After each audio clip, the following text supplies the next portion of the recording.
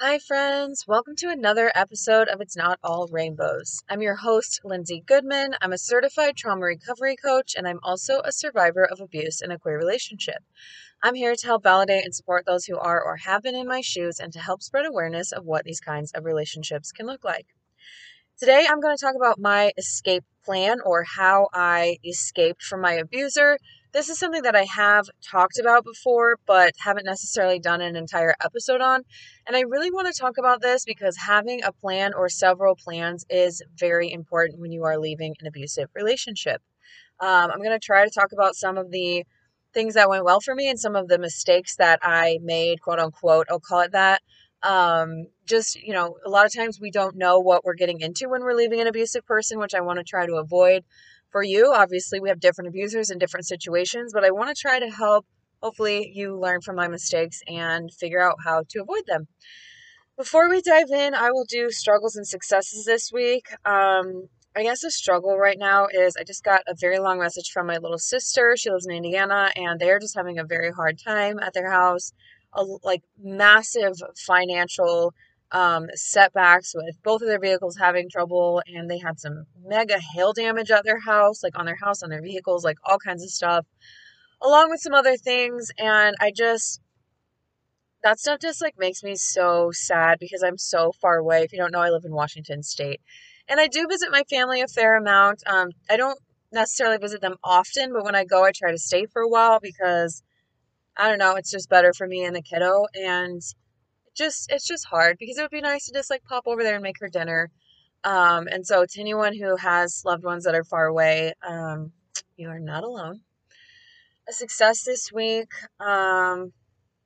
I'm 3 weeks away from going on this trip with my son. By the time you listen to this, I will already be on the trip. I'm really trying to work ahead so that I feel like I'm really organized in my work and that I don't have to worry about some of the things that I can work ahead on as much when I'm there. Like when I at least first get started, I really want to be able to just kick back and not have to record podcasts. So I'm really excited. I'm really looking forward to that. I am a little bit nervous, as I always get a little bit nervous as we come up to the time of leaving, but it always works out great. And um, if you're looking at me and you're hoping to travel someday, but you're not quite there yet, I hope that my travels and following along on my healing journey helps you to feel hopeful.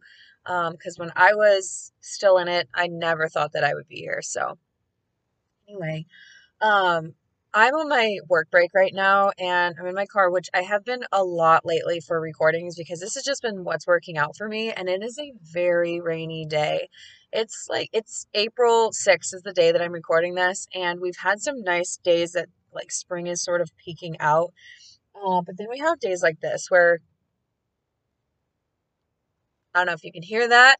But it's very rainy and it's just very like cold, wet, P&W, and that is like not fun for me. I don't love that weather. But anyway, okay. Without further ado, let's talk about my escape plan. I didn't have one. I started to know that I needed to leave probably like April of 2021, but I just had no idea what that was going to look like or how. I was on a lease with them. My son was being quote unquote raised by the two of us and his dad, although his dad, of course, lived in a separate house. Um, but it was very much, I felt trapped. Financially, less so because I am the one who had a good career and was earning money. I have a good career. I have always been able to be financially okay in terms of that relationship. That was a boundary that I set very early on. Unfortunately, one of the only boundaries I set, but that's a big um, having your finances okay is a huge thing when you're in an abusive relationship because a lot of people unfortunately don't have that situation. So definitely was lucky in that aspect. But I just was like, well, how do you break a lease and who's gonna move out? Where are we gonna go? Because we live in a very expensive area. And of course my abuser was like, well, I don't have anywhere to go. Where am I gonna live? Um, Sort of fast forward a bit. It wasn't until like later in the summer, like maybe July, that I started saying things like, I'm gonna start looking at places. I can't keep doing this. Like, we're just fighting. This is miserable. Nothing's changing. I found my diaries from, 2020 and 2019, and I'm like, we're still having the same problems. It's all here in writing. 1 year ago, 2 years ago, We've done a year and a half of therapy. Nothing's helping us in changing. So I would say those things and they would say like, where am I going to live? I don't have anywhere to live. Like guilt tripping, typical, abusive behavior. And so then I realized that if I was going to tell them that I wanted to leave, if I was going to tell them that I wanted to end the relationship, they would play all the games, right? They would guilt trip, like that example I just gave. They would all of a sudden be really nice and caring and quote unquote loving, and just sort of do whatever they could do to counter my thoughts and feelings of wanting to leave. Schedule another appointment with the therapist. Oh, we just need another session with Christy. We just need to work with Christy. Christy always helps, blah, blah, blah. Sorry, Christy, I'm going to throw you under the bus. If you have a therapist named Christy, a couples therapist, don't know, I'm just kidding. But serious. Um, and so, things like that. And so I started to realize that I needed to keep things completely quiet. I needed to, like, whatever I was thinking, if I was looking at houses, it had to be a secret. If I was going to ask people for help, it had to be people who wouldn't report back to them. Because, again, if they know that you're trying to leave, it is highly likely that they will fight you on it. And I mean either actually fight you on it, physically prevent you from leaving, or argue with you till the cows come home to fight you from leaving. Or they will again counter you with the love bombing or breadcrumbing or whatever other tactic they can do to keep you from leaving. One of the biggest things for me was that all of a sudden they couldn't live without my son. They would complain about him all the time until it was time for me to want to get out, and then all of a sudden they can't live without him, which is, if you're a parent, it is very hard to combat that sort of guilt when someone is saying like, oh, I'm his parent. Oh, I've been here since he was, a year and a half old. He doesn't know life without me. This isn't about him. This is between you and me, those kinds of things. So it wasn't until, August of 2021 that we broke up. And at that point, I started gray rocking. I set solid boundaries. I do tell a lot of this in episode called, I think it's called No Man's Land, where I talk about the time between like when we broke up and, and when I left, where I'm pulling back. I'm setting a lot of physical and emotional boundaries. I'm sleeping in a separate room. I'm not saying I love you. I'm not touching you. I'm not doing any of those things. And I'm just, not really having conversations with you. I'm doing the bare minimum to keep you from saying more and to keep you from getting mad. And I'm not getting in like circular arguments or reacting to whatever it is you're saying to try to whatever, right? Get me to react or lure me back into these kinds of discussions. And so when it came down to it, like I said in the beginning of this episode, I did not have a plan. I was winging it, and it was a very, very bad time for me because my son's dad was gone. He was out of town for 3 months, and I have talked about this part a fair amount, but um, he would have helped me. He probably would have been the place that we would have stayed in the meantime, which wasn't ideal. It was the last thing I wanted to do at the time. I just felt like it was going to be a huge regression to go and stay at my son's dad's house, even if it was temporary. It was like, well, I left that house, I left that relationship. Now I have to bring my stuff back. It feels like you're like a kid you went to college and it didn't work out, and you have to call your dad and be like, can you come get me? I don't have any money left. Or can you come get me? I failed all my classes or something like that. It just felt like a massive step back in my life. And I know a lot of you probably feel the same way too. When I have my clients and I ask, where would you go? Like, what are some options? Let's talk this out. Let's come up with a plan. A lot of people are like, well, I can go to my parents' house, or, oh, I can do this, I can do that. And it seems so horrible. Um, but it ended up being mostly a great option. And I still live there, which is really unfortunate. I don't love that. This is just like a side note, but I don't love that I live there, and sometimes I do feel like it's a huge step back. Although my therapist was like, it's a lateral step. It's not a step back. It's just different. It's not necessarily sliding back to that relationship because I'm not the same person. I've done a lot of work. I've done a lot of healing.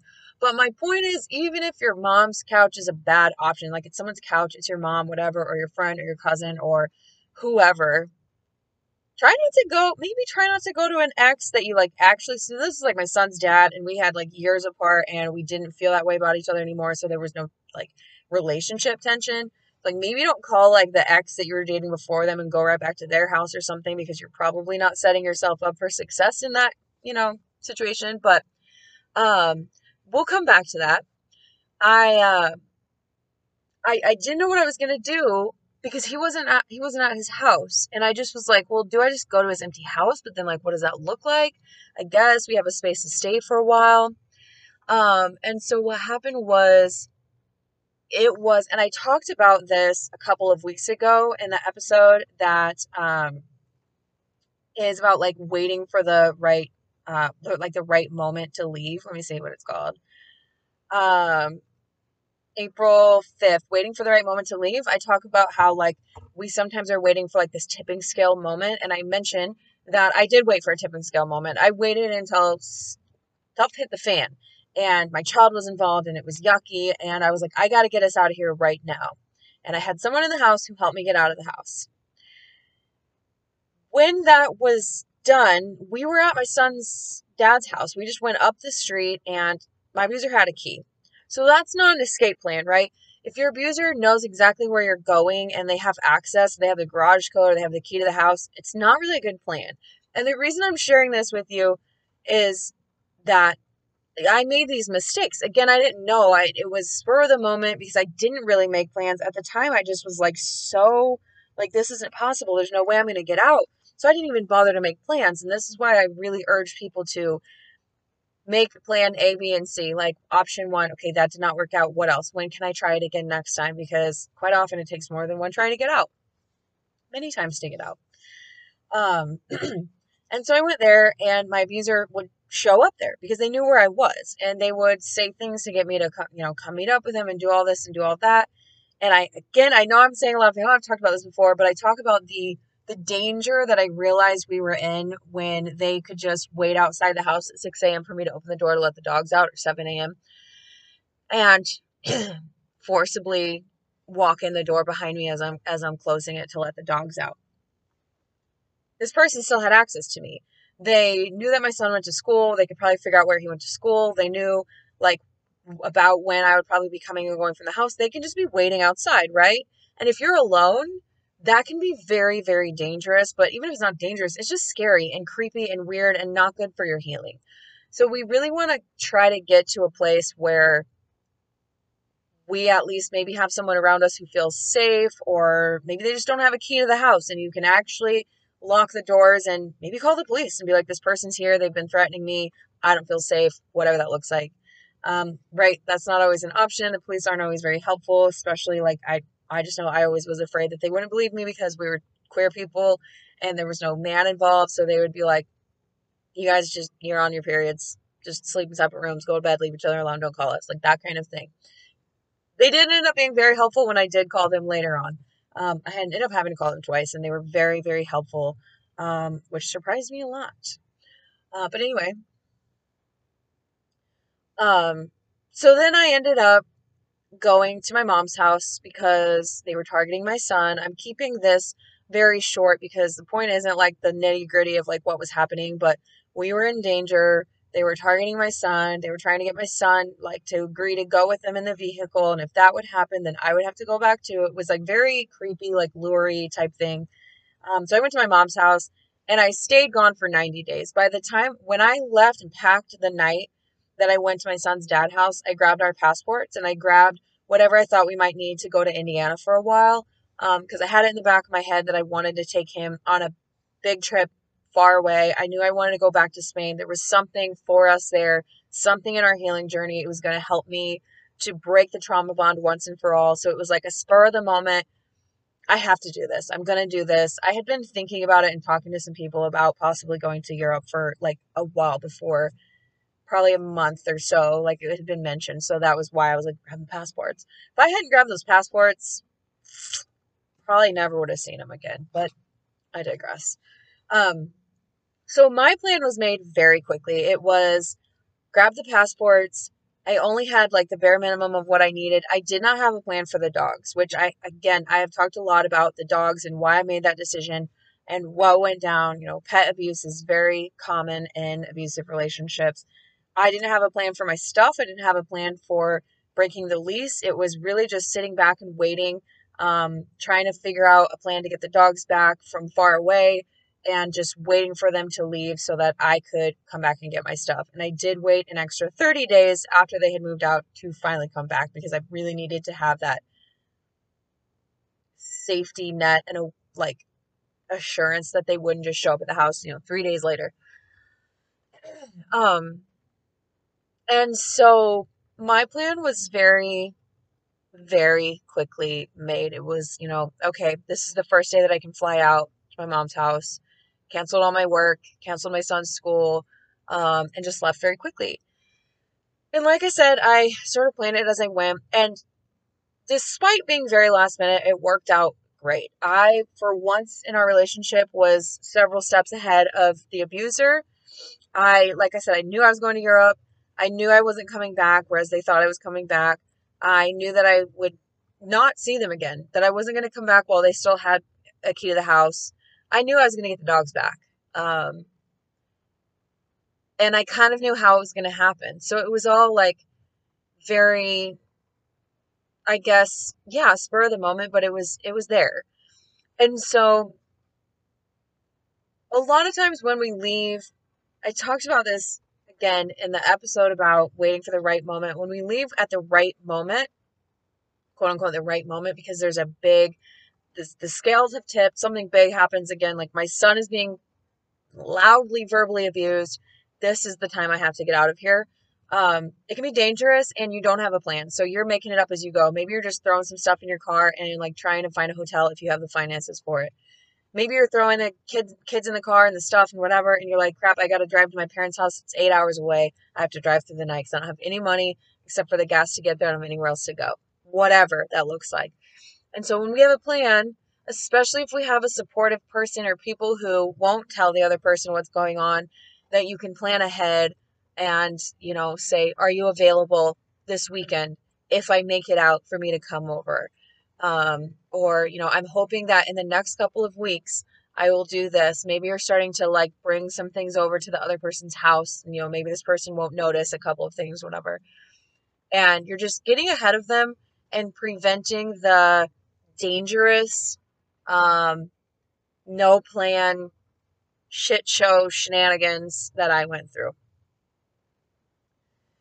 If you want to come up with a plan to get away from an abusive person, the hotline.org has a free resource. I believe it's called Safety Planning. Just go to the hotline.org.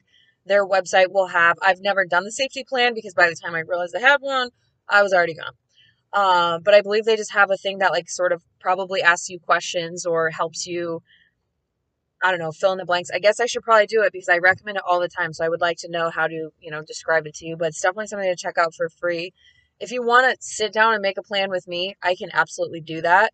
I offer one-on-one coaching as a certified trauma recovery coach, and I have 30-minute sessions, 60-minute sessions, and a 6-week program. The people who are doing the 6-week program are seeing amazing results. If I do say so myself, I'm very proud of them for the work that they're doing and just what we've been able to do together. I've had several clients leave their abusers now and stay gone. So again, very proud of them. If you're listening and you're one of them, very, very proud of you. Keep it up. So that's definitely an option too. I just really, really want you to understand the importance of having a plan or 2 or 3 or 5, rather than just diving out head first, because that again can be very dangerous and very difficult to navigate. I already mentioned about my coaching, which is what I usually do at the end of an episode. On top of that, if you go to my website, thelindsaygoodman.com, and you click on the coaching tab, I do host a monthly one-on-one support group for the LGBTQ community, survivors of abuse like myself, and my co-host Trey DeLatorre.